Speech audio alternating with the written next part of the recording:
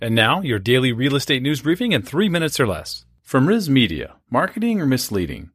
The home buying process now starts online, which makes it critical to present your listing in the most appealing way possible. From creative wordplay in your property description to engaging imagery in your online tour, the intent should be to attract attention to the home, never to misguide offers.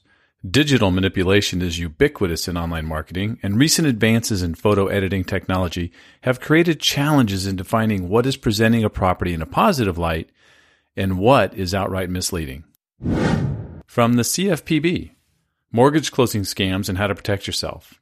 Closing on a new home can be one of your most memorable life moments. It's the final and one of the most critical stages in the home buying journey. But with the exchange of key paperwork and a sizable down payment, it can also be a stressful experience, especially for first-time home buyers. The FBI has reported that scammers are increasingly taking advantage of home buyers during the closing process.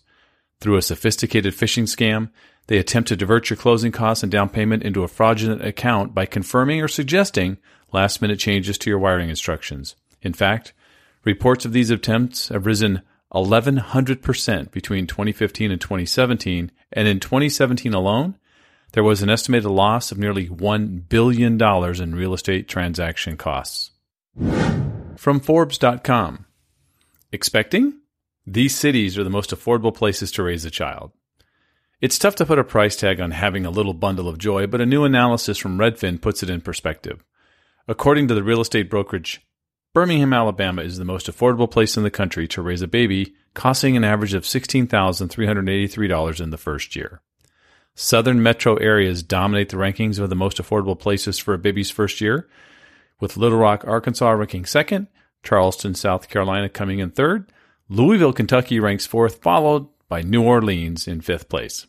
And finally from CNBC, as mortgage rates plunge, millions more homeowners can benefit from refinancing.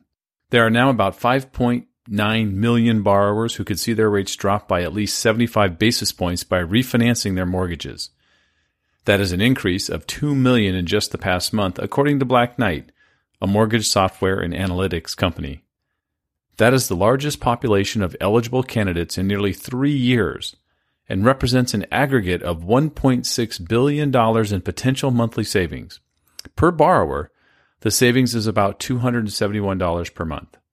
The average rate on the popular 30-year fixed rate has fallen from a recent high of 4.23% on May 21st to 3.94% now, according to Mortgage News Daily. Remember, links to the source articles are in the show notes, and that's the latest from the Daily Real Estate News.